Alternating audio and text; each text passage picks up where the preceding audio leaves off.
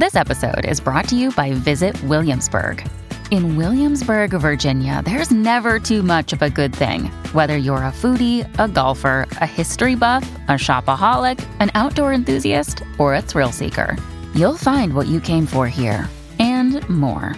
So ask yourself, what is it you want? Discover Williamsburg and plan your trip at visitwilliamsburg.com. Hello, everybody. This is Marshall Poe. I'm the editor of the New Books Network. NBN listeners like to read books and buy them. So we thought we'd tell you that right now, our friends at Princeton University Press are having a remarkable site-wide sale. You can get 50% off books, including ebooks and audiobooks, with the code 50, F-I-F-T-Y, at checkout until May 31. You can save some real money on Princeton University Press books. I encourage you to go there and check it out. Welcome to the New Books Network. Good afternoon and welcome to the African American Studies channel on the New Books Network. I'm very happy to be speaking with Dr. R. Edwards, an associate professor of English and the presidential term chair in African American literature at Rutgers University. Dr. Edwards is the author of Charisma and Fictions of Black Leadership, for which she received the MLA's William Sanders Scarborough Prize, and she's also the editor of Keywords for African American Studies. Today, we're going to talk about her newest book, The Other Side of Terror, Black Women and the Culture of U.S. Empire. Welcome, Dr. Edwards. Thank you. Thank you for having me. I'm excited to be in conversation. Please call me Erica also. Absolutely. So, Erica, to get us started, I wondered if you could tell us a bit about the book's ideation. Yeah, you mean like how I got started?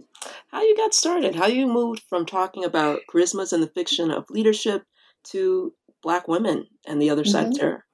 Mm-hmm. So generally speaking, I'm a scholar of, I'm a literary scholar of Black studies, which is to say I approach questions of racial formation and power and questions about Black culture, Black survival through the lens of literary studies. I also bring to this work a training in interdisciplinary comparative race studies and gender studies. And really the graduate program that I went through was really more like a program in Marxist and post-Marxist theory. So my entrance point into conversations about power and how power operates through categories of race and gender is expressive culture, which is to say, I take seriously the creative work that artists do, and particularly writers do, to make sense of the world and reimagine it. So my first book, as you mentioned, Charisma and the Fictions of Black Leadership, was about the way that writers throughout the 20th century reimagined Black leadership and thought about it in ways that resisted what I think we could recognize as sort of central defining imaginary for Black politics, which is the imaginary of charismatic leadership. So what troubled me by the time I finished that book was that it wasn't just that there was this ideal of charismatic leadership that was limiting for Black social movements or Black politics, or even for literary history, but also that same narrative of charismatic leadership, right? The idea that Black history was a progression of great men from Frederick Douglass to Martin Luther King to Malcolm X to Barack Obama, that narrative was also being easily packaged into public narratives justifying invasion and occupation. So I'm thinking back to Colin Powell making the case for war in Iraq, or Barack Obama justifying border fortification while accepting the Nobel Peace Prize, etc. So then I started asking questions about, what we were to make of this shift in the articulation of power. What were we going to make of it as literary critics, and what were artists already making of it? So I began with the sort of what I thought was a sort of transparent, graspable question, which is, how do we make sense of Black literary production, Black writing, but also Black culture more generally, in a moment that has not only normalized, but also aestheticized or made beautiful Black intentionality for U.S. empire, by which I mean Black intentionality or Black agency for occupation, for border policing, for surveillance, for detention, for all of the carceral modes that pave the way for neo-imperial expansion or for the U.S.'s kind of movements of capital abroad.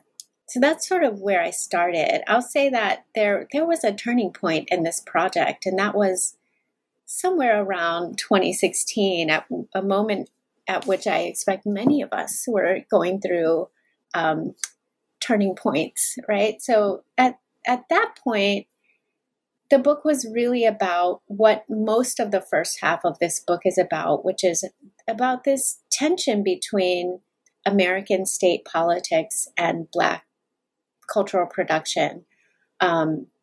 So really exposing how racial reform or the rise of post-racialism really demanded a certain kind of intimacy between Black people and the U.S. government and military and corporations and media. So that was mostly what the book was about. And it became really important for me to not just talk about all of the ways that Black people and Black culture were being drawn into this relationship of intimacy with U.S. empire. It became more urgent to tell a story about endurance, about crafting sort of temporary spaces of safety from below. So I became much more interested in broadening the story I was telling about contemporary African American literature to include the ways that, in particular for me, radical Black feminist writers were already tracking, we could even say predicting, the shift in power that I was studying. How, in many ways, late 20th century African American women's literature was always already about that shift in power, and what Black radical feminist work might offer to us in terms of both thinking about the world we have and continuing to really forcing ourselves to imagine alternative forms of security and belonging, after or in the wake of the long war on terror, as I call it. Yeah, what's really interesting to me about how you've just articulated coming into this project are the links that you're making between your first book and your second book. I think when I first picked up your book, I would have guessed that this book would seem like a departure from your last book, but you seem to have talked about it as a continuation. And so I'm wondering, we're skipping ahead a bit, but I'm wondering why it is that maybe sort of Black men have dropped out of this project and you focused on Black women as your archive. And maybe that's not even an accurate way to portray what it is you've done in this monograph. But I guess I'm interested in the focus on Black women and what a sort of archive of Black women's expressive culture specifically has to tell us about incorporation and about refusal. Yeah, that's a really, really wonderful question. Thank you. I think so. What I'm really interested in this book, and this I think is different from the first book. In the first book, I was really trying to think about what are these sort of structuring fictions of modern Black politics? And how do these, the various stories we tell ourselves about what it means to be Black and political in the modern world, how do they rely upon certain gendered ideologies about what it means to lead, or what it means to, have resistance, or to engage in resistance to racial capitalism. In my second book, I was really more interested, as I said in the beginning, about telling a story about state power and what are the gendered ideologies of safety and of difference that the state, meaning the governing apparatuses of the state, but also the military, also the institutions of the state, like schools and universities and the media. What are the gendered ideologies of safety and protection and difference that found the way that these institutions deal with Black people and Black women? And what was really interesting to me was that,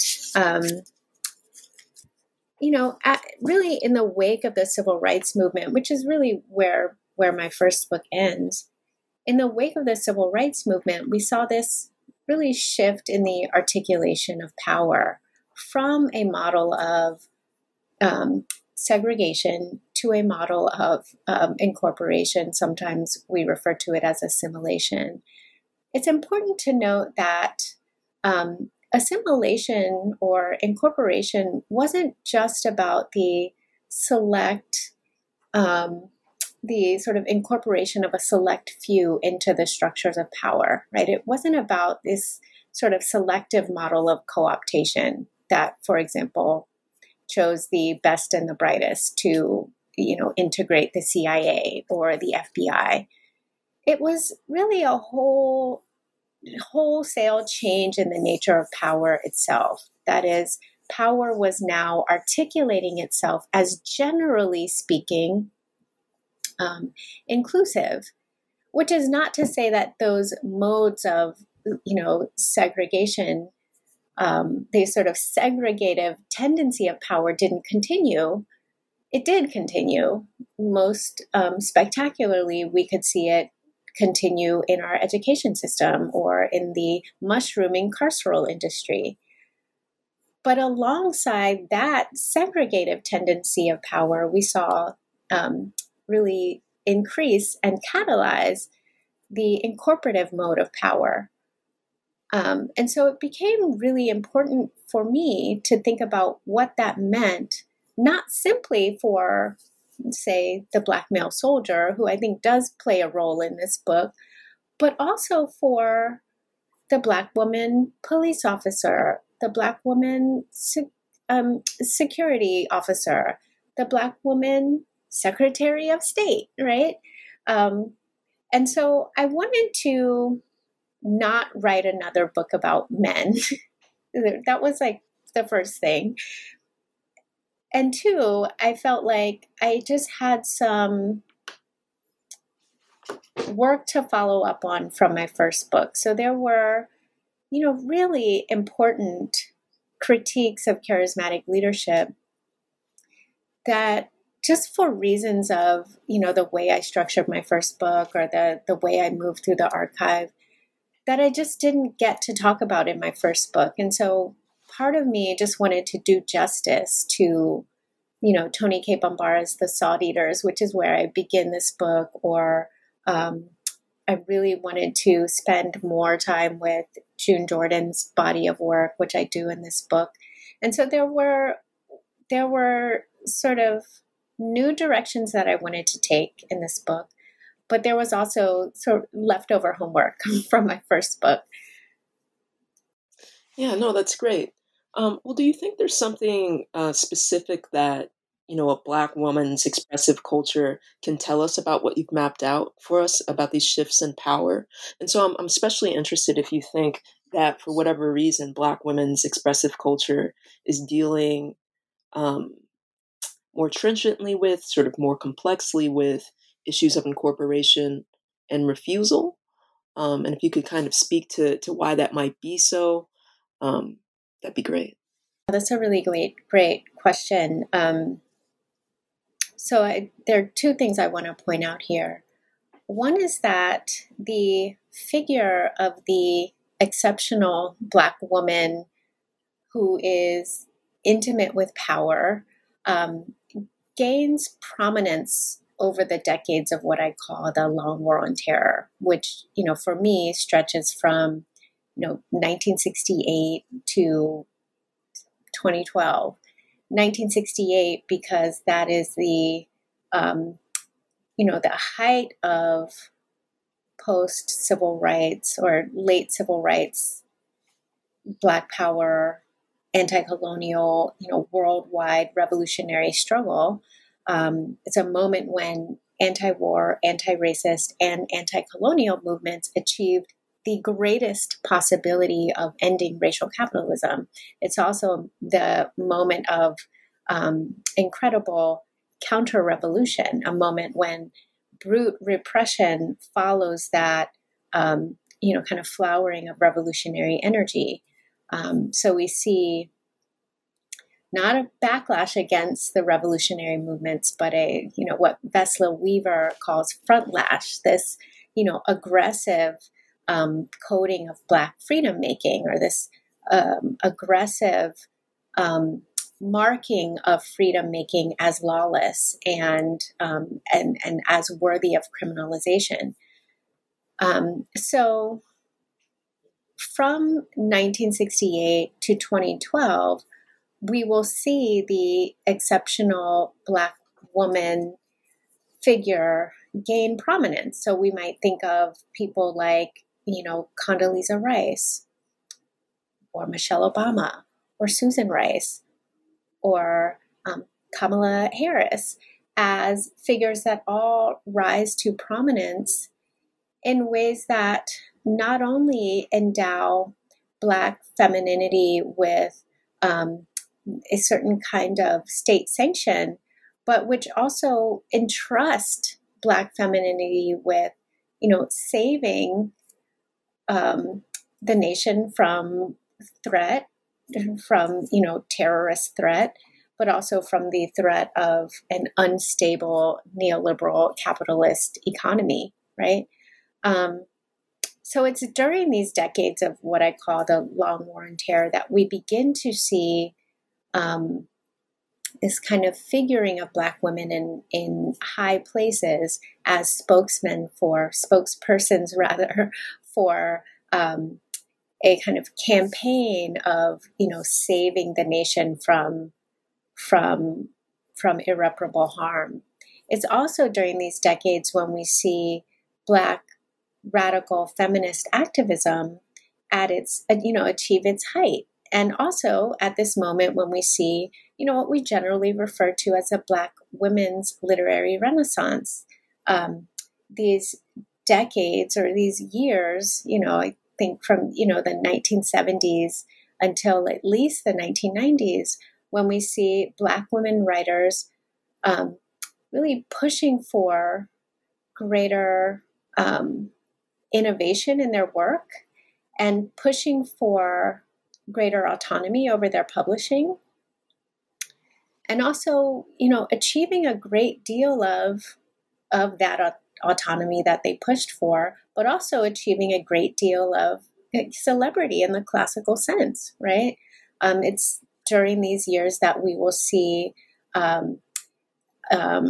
works like The Color Purple, or For Colored Girls Who Have Considered Suicide When the Rainbow Is Enough, go from being foundational Black feminist texts that are theorizing what it means to be a Black woman in the modern world, to go on and become, major film adaptations that are speaking to broad audiences, and in many ways, covering over the original stories of Black feminist endurance.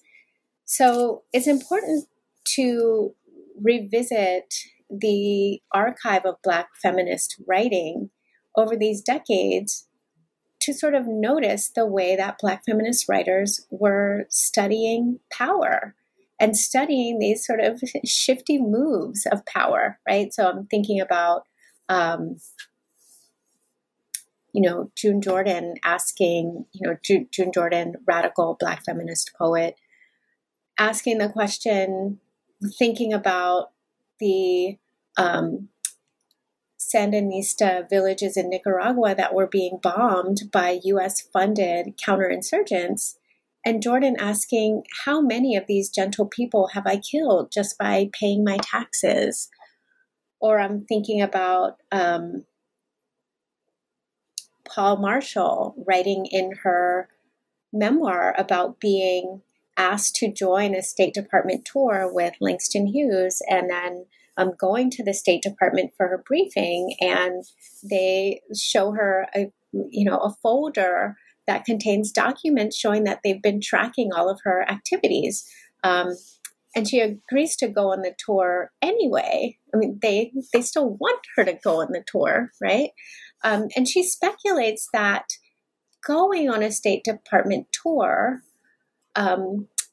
as a representative of the United States would allow the state to basically represent even critiques of itself as proof of its commitment to multiracial democracy.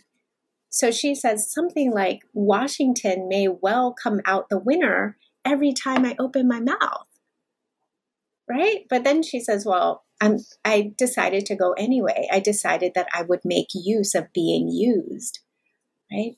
So there are these moments in Black women's writing where you get these glimpses into the way that Black women writers were making sense of a world that was using their work to make sense of itself. And they were theorizing the way that power was operating on racial gender difference and operating through racial gender difference. Yeah, that's a really sort of rich answer. I had so many different thoughts over the course of it, and you even anticipated my next question, which is going to be about the long reach of incorporation, how diffuse and varied it is, right? And so what it means to always fear that even radical action can be put to conservative use. And so I wonder, it's an anxiety that I think many readers will have, reading through your monograph, thinking through the years that you're examining and analyzing. In the face of that, what lessons did you find as you were working on this book for dealing with the specter of incorporation, which seems to me to be always present, right? So what lessons does Black feminism, Black expressive culture give us? And specifically, as you were working on this monograph, you already gave us the June Jordan example, but I'm curious if you could speak to some of the strategies for resisting an incorporation that seems to always be, upon us.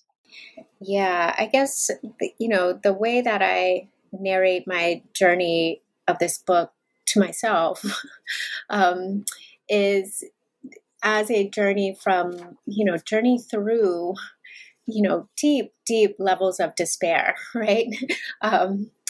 And as a journey that really taught me a lot about the ways that writing served both as a basis for this incorporation that we've been talking about, the way that, the sort of new U.S. imperialism could make use of the work of, even its most radical critics. But also writing as a basis for actual organizing around other forms of community that could actually pose a challenge to the militarist state, right? So throughout the book, I use the term intimacy to signal the relationship between Black women and U.S. empire. And the reason why I use that term is because I'm trying to avoid a romantic narrative of celebration, right? Like, it's not enough to say that Black women writers have been giving us these fabulous, radical stories of resistance to global capitalism. if we say that, we also have to say that global capitalism has been able to find really good uses for that writing, right? So it's important not to romanticize or, idealize or lionize Black women's writing. It's also important, I think, to avoid a sort of pessimist narrative of complicity and therefore damnation, right? Like it's not worth talking about cultural texts because they're, always already implicated in the movements of global capital and the movements of the U.S. military, et cetera. So I use the term intimacy because it emerges in feminist of color scholarship as a way to name, in the first place, the sort of reproductive relations of the middle class home, right?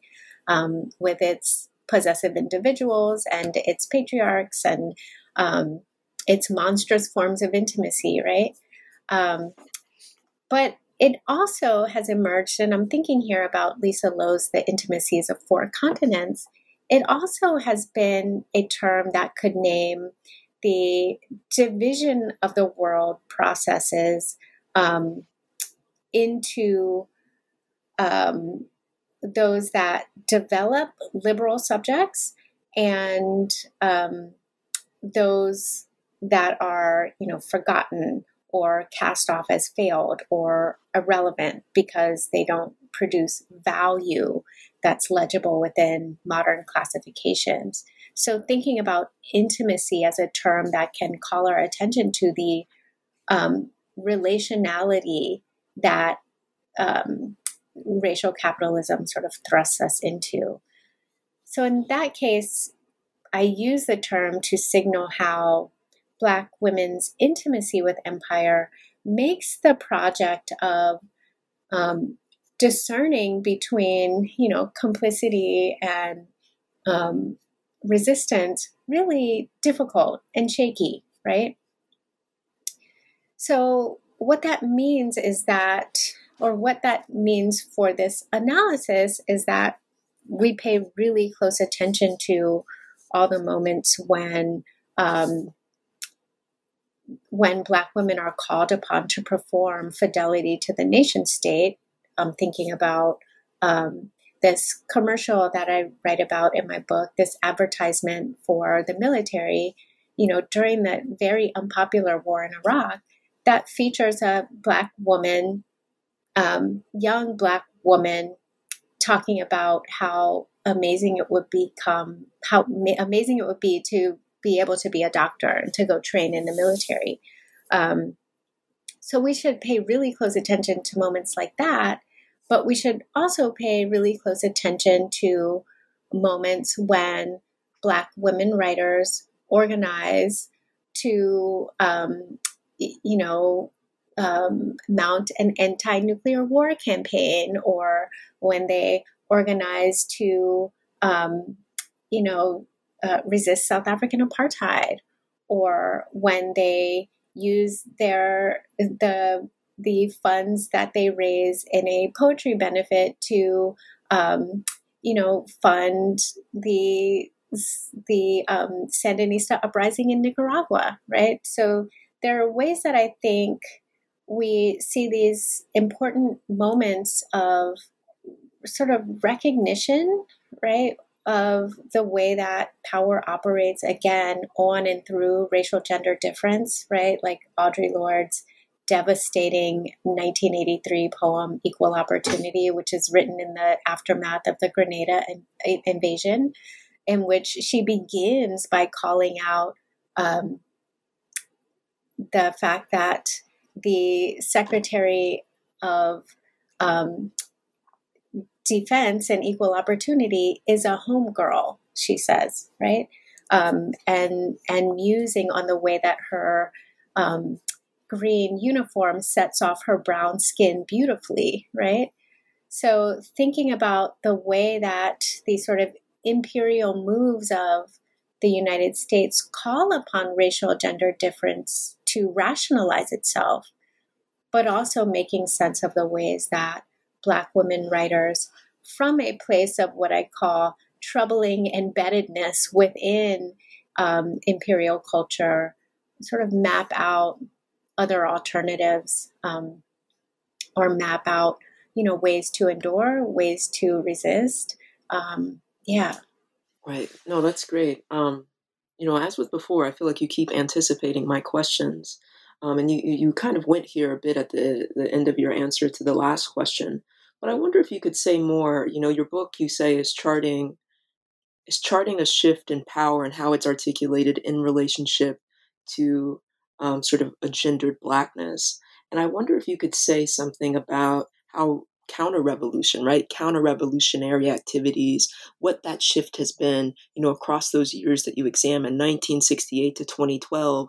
Are we seeing wholesale different strategies for contesting, resisting, for organizing in response to, for sharing, in the face of, and for redistributing how power is sort of continuing to make precarious, really the majority of people who live in the world. And so I'm curious if you could say a bit more. And I know you've already talked about this a bit, but just to sort of draw out for us, is there a corresponding shift in what sort of counter-revolutionary behavior looks like? Or has counter-revolutionary behavior, I'd be interested to hear whether or not you think it has really been captured or lessened in its intensity because of how diffuse and, really plastic incorporation has become in the years that you're studying. Mm-hmm. Mm-hmm. Yeah, that's a really wonderful point and really good question.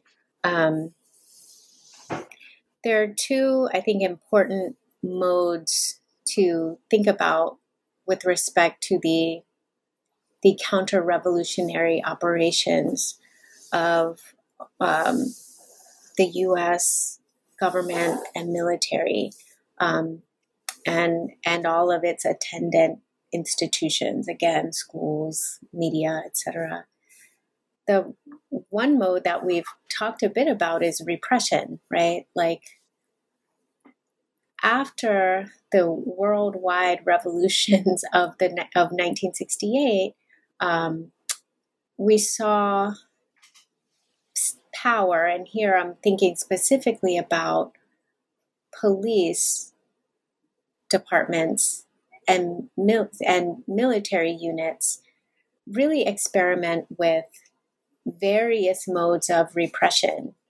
And we saw them really collaborate, the military units and police officers, that is, we saw them collaborate with different forms to experiment with different forms of repression, right? It's during this moment that we see, and as Angela Davis writes in her writing about the rise of the prison industrial complex, it's during this era that we see the state institutionalize terror as a response to an unmanageable political economy, right?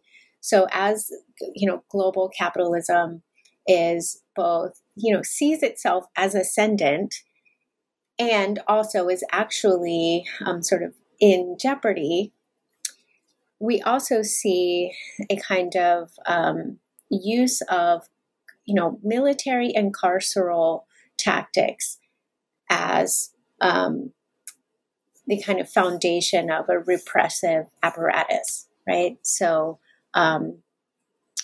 there's, COINTELPRO, right? There's the School of the Americas.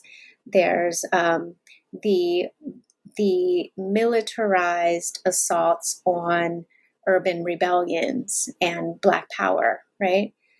So there's all of that brute repression, but there's also the kind of suppression that takes place through these sort of seductive forms of solicitation, right? This is, the kind of sanitization that Sylvia Wynter will come to write about, right? So there's a kind of holding out the promise of success in corporate work, in education, in the military, in the social services, that these are all promises that are held out to those who would, be activists or those who would dare challenge the hegemony of racial capitalism. So I think it's important to recognize that both of those modes have become more sophisticated, right? Like, brute repression has become more sophisticated with advanced so-called touchless technologies of war, and suppression has become more sophisticated because of the various ways, the various media through which we are now kind of called into, that we really call ourselves into success and, deeper and deeper incorporation, right? Yeah, no, that's excellent. I guess now I want to maybe take a step back and just still thinking about these questions, but also thinking about sort of what it means to work across a period as long as the period you're covering, and to take on, sort of sophisticated forms of power. I mean, you're really trying to grapple with state power and how it works at several different levels of society, right? In your answer just now, you went from talking about, this sort of the state, the U.S. government, the military, and the police, to then talking about, sort of culturally how we're hailed and seduced by promises of power. And so I'm curious about what it means to, one, take on a period as long as the one that you're grappling with, but also what it means, like some of the challenges of taking on, really thinking about how power is disseminated in this moment, basically at every level of society, with regard to basically repressing and suppressing radical imagining, radical practices, radical organizing, and collectivity. I wonder if you could speak a bit about just maybe some of the challenges there for engaging in this kind of work. Yeah. Right. Yeah, I really appreciate that question. What I'm trying to grapple with here are a number of different forms of power. Primarily, as I said, I'm generally speaking someone who thinks larger questions of power through expressive text. So I'm mostly interested in, like, what is the story that power is telling about itself, and how can we track that through, for example, films or mass media produced commercials or presidential speeches, right? But also, what are the stories that writers tell on smaller scales about how they understand, how we might understand those larger operations of power. What is difficult about, trying to write a book about, what are all of the seductive stories that power tells itself and tries to sell to us, is that it can easily sort of sprawl across multiple sites. So I became really interested in lots of different moments, right? Like the counter-revolutionary moment, really anti-Black power moment of 1968, but also the so-called oil crisis of 1973, the Iran hostage crisis of 1979, Iran-Contra, the counter-revolution in Nicaragua, Grenada in 1983, right?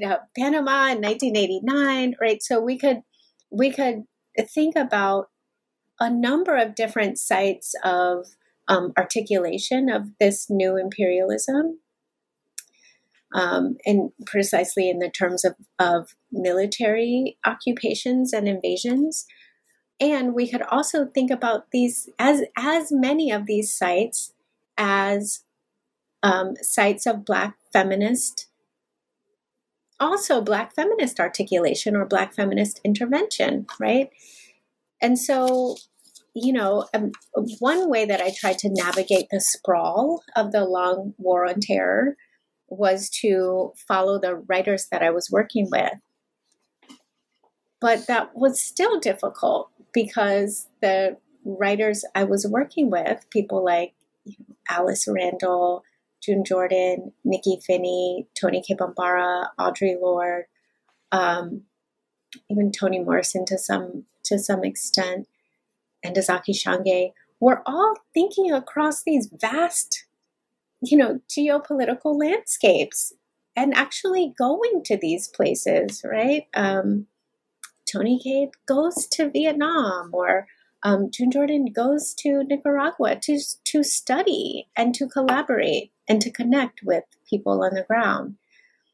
So I think what I tried to do, or how I managed the kind of geopolitical sprawl, was to really try to tell stories about work that we hadn't really thought about before, or hadn't thought about in this context, right? So The Salt Eaters, for example, is Toni Cade Bambara's 1980 novel that we have spent a lot of time in Black feminist studies, in Black literary studies, thinking about, but maybe not thinking about as a novel that was thinking through this situation of Black women at the center of a new imaginary of power, and also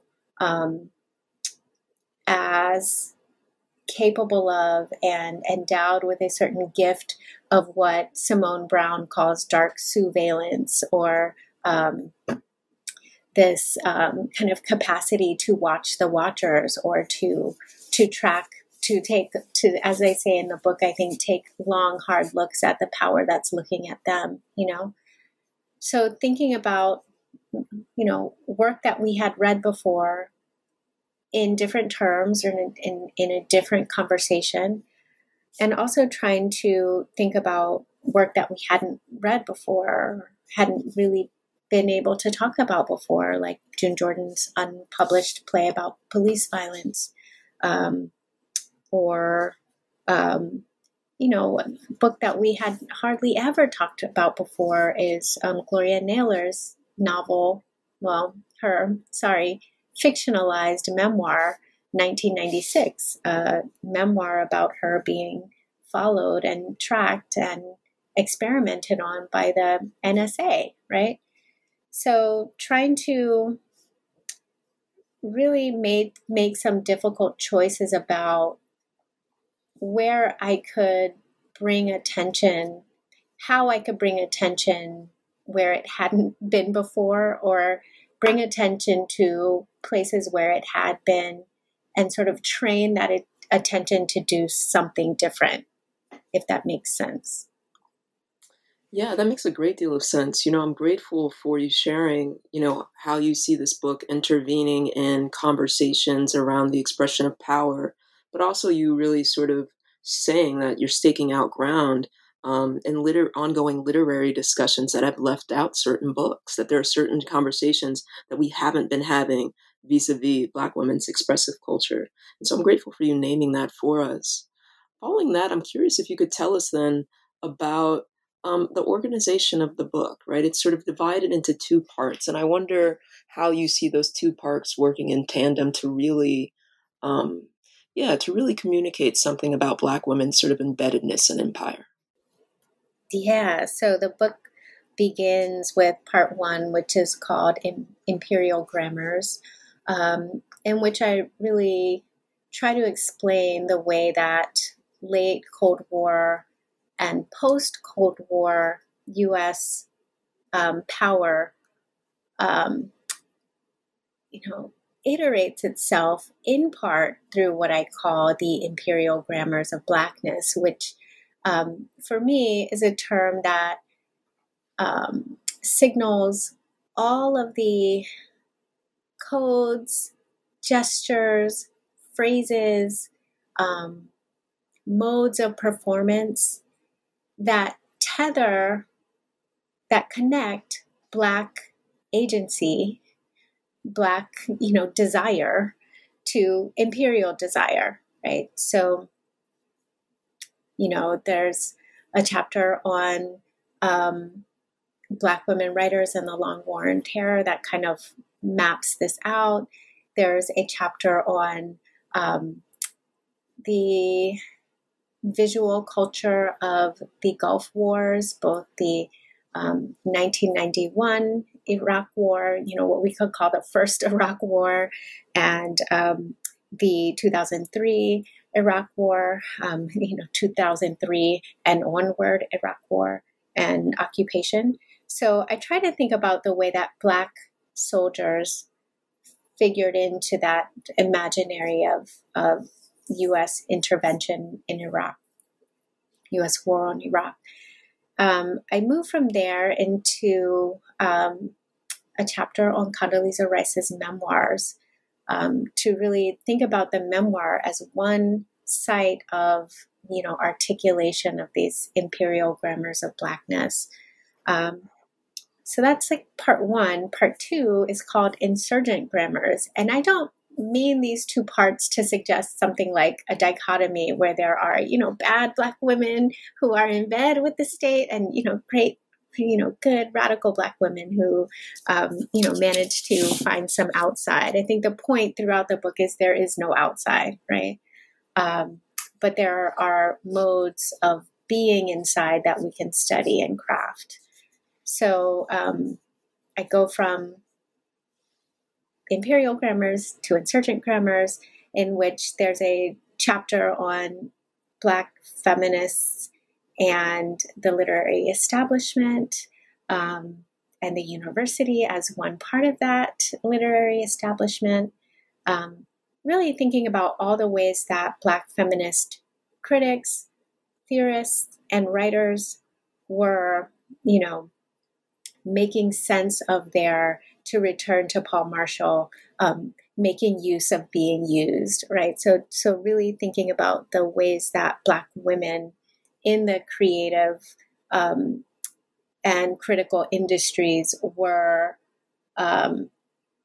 explicit about their positioning within this sort of new terrain of Black women's literary power and what it meant for them. This was, the height of what I said earlier, the Black women's literary renaissance, which was followed by a Black women's critical renaissance, if we want to call it that, right? So there's a chapter on that, and there's a chapter on June Jordan, the radical Black feminist poet and essayist who wrote something like 27 books, and who suffered a good deal of censorship over the course of her career because of her, kind of brazen outspokenness with regard to U.S. foreign policy, which is a term that she also always placed in quotations. So I write about her unpublished play, The Issue, which was a play about police violence. And I write about the poetry that she published after her trip to Nicaragua in 1983. And try to draw those together as two different bodies of work that are, really connecting the many tentacles of U.S. imperial power, right? And then I have a chapter on Black women writers and the, high war on terror or the post 9/11 moment. So thinking about Alice Randall's novel Rebel Yell, this really wonderful short story by Danielle Evans called Somebody Ought to Tell Her There's Nowhere to Go, and 1996, that's Gloria Naylor's fictionalized memoir. Yeah, I mean, just going from there, you read a variety of cultural objects, text, events, moments. I wonder if you could say something about the different sets of disciplinary tools that you bring to bear in The Other Side of Terror. And I'm especially curious to know but how you sort of feel yourself to have developed as a scholar between your first book, right, and this book. So really what the differences are, as a scholar writing their second book. I think our, listeners would be happy to hear about, how you overcame some of the challenges, how you've sort of grown as a scholar, the sort of tools that can allow you to read across various objects, but also to put them all in conversation about a particular topic. Yeah, I love that question. The conversation that was happening when I started this book, I was a professor at UC Riverside when I started this book, and we were really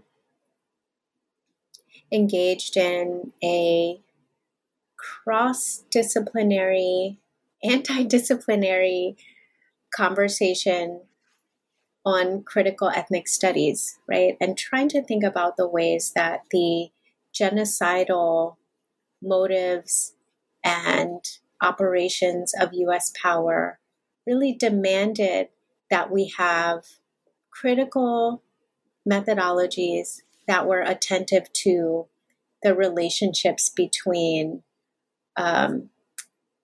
these genocidal operations of power in different sites, right? So not thinking about coalition based on similarity, but thinking about solidarity based on, relationality. So I was, really trying to train myself to be able to talk about these various modes of power that were operating throughout the Long War on Terror, which meant not only, sort of studying closely the accounts of, say, Black feminist historians about the rise of the carceral industry. I think that was, key. But it also meant studying, really learning a whole language and history of the United States imperial management of its, sort of client states in the Middle East. So really trying to develop a language in critical Middle East and North African studies. So I think that those are my two big places. Those are the two languages that I really tried to develop most clearly, or most intentionally. But I also became really interested in economists' accounts of neoliberalism, in Marxist accounts of neoliberalism, in Marxist studies of empire. And so I think just, having a broad range of critical languages that I was trying to become fluent in meant that this was just a longer project than I thought it was going to be when I started. But it also meant that I could become conversant in languages that I really wasn't conversant in before. Yeah, that's great.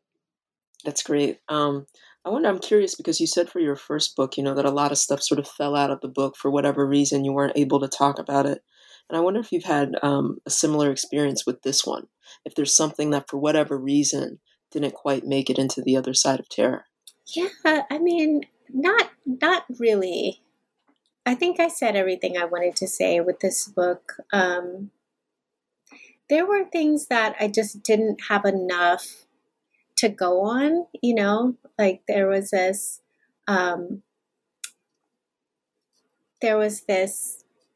film that Toni Cade Bambara was writing about J. Edgar Hoover that I kind of wanted to get into, but there just wasn't, maybe I just didn't have time when I was in the archive, in that particular archive, but it felt like more than I could take on at the time.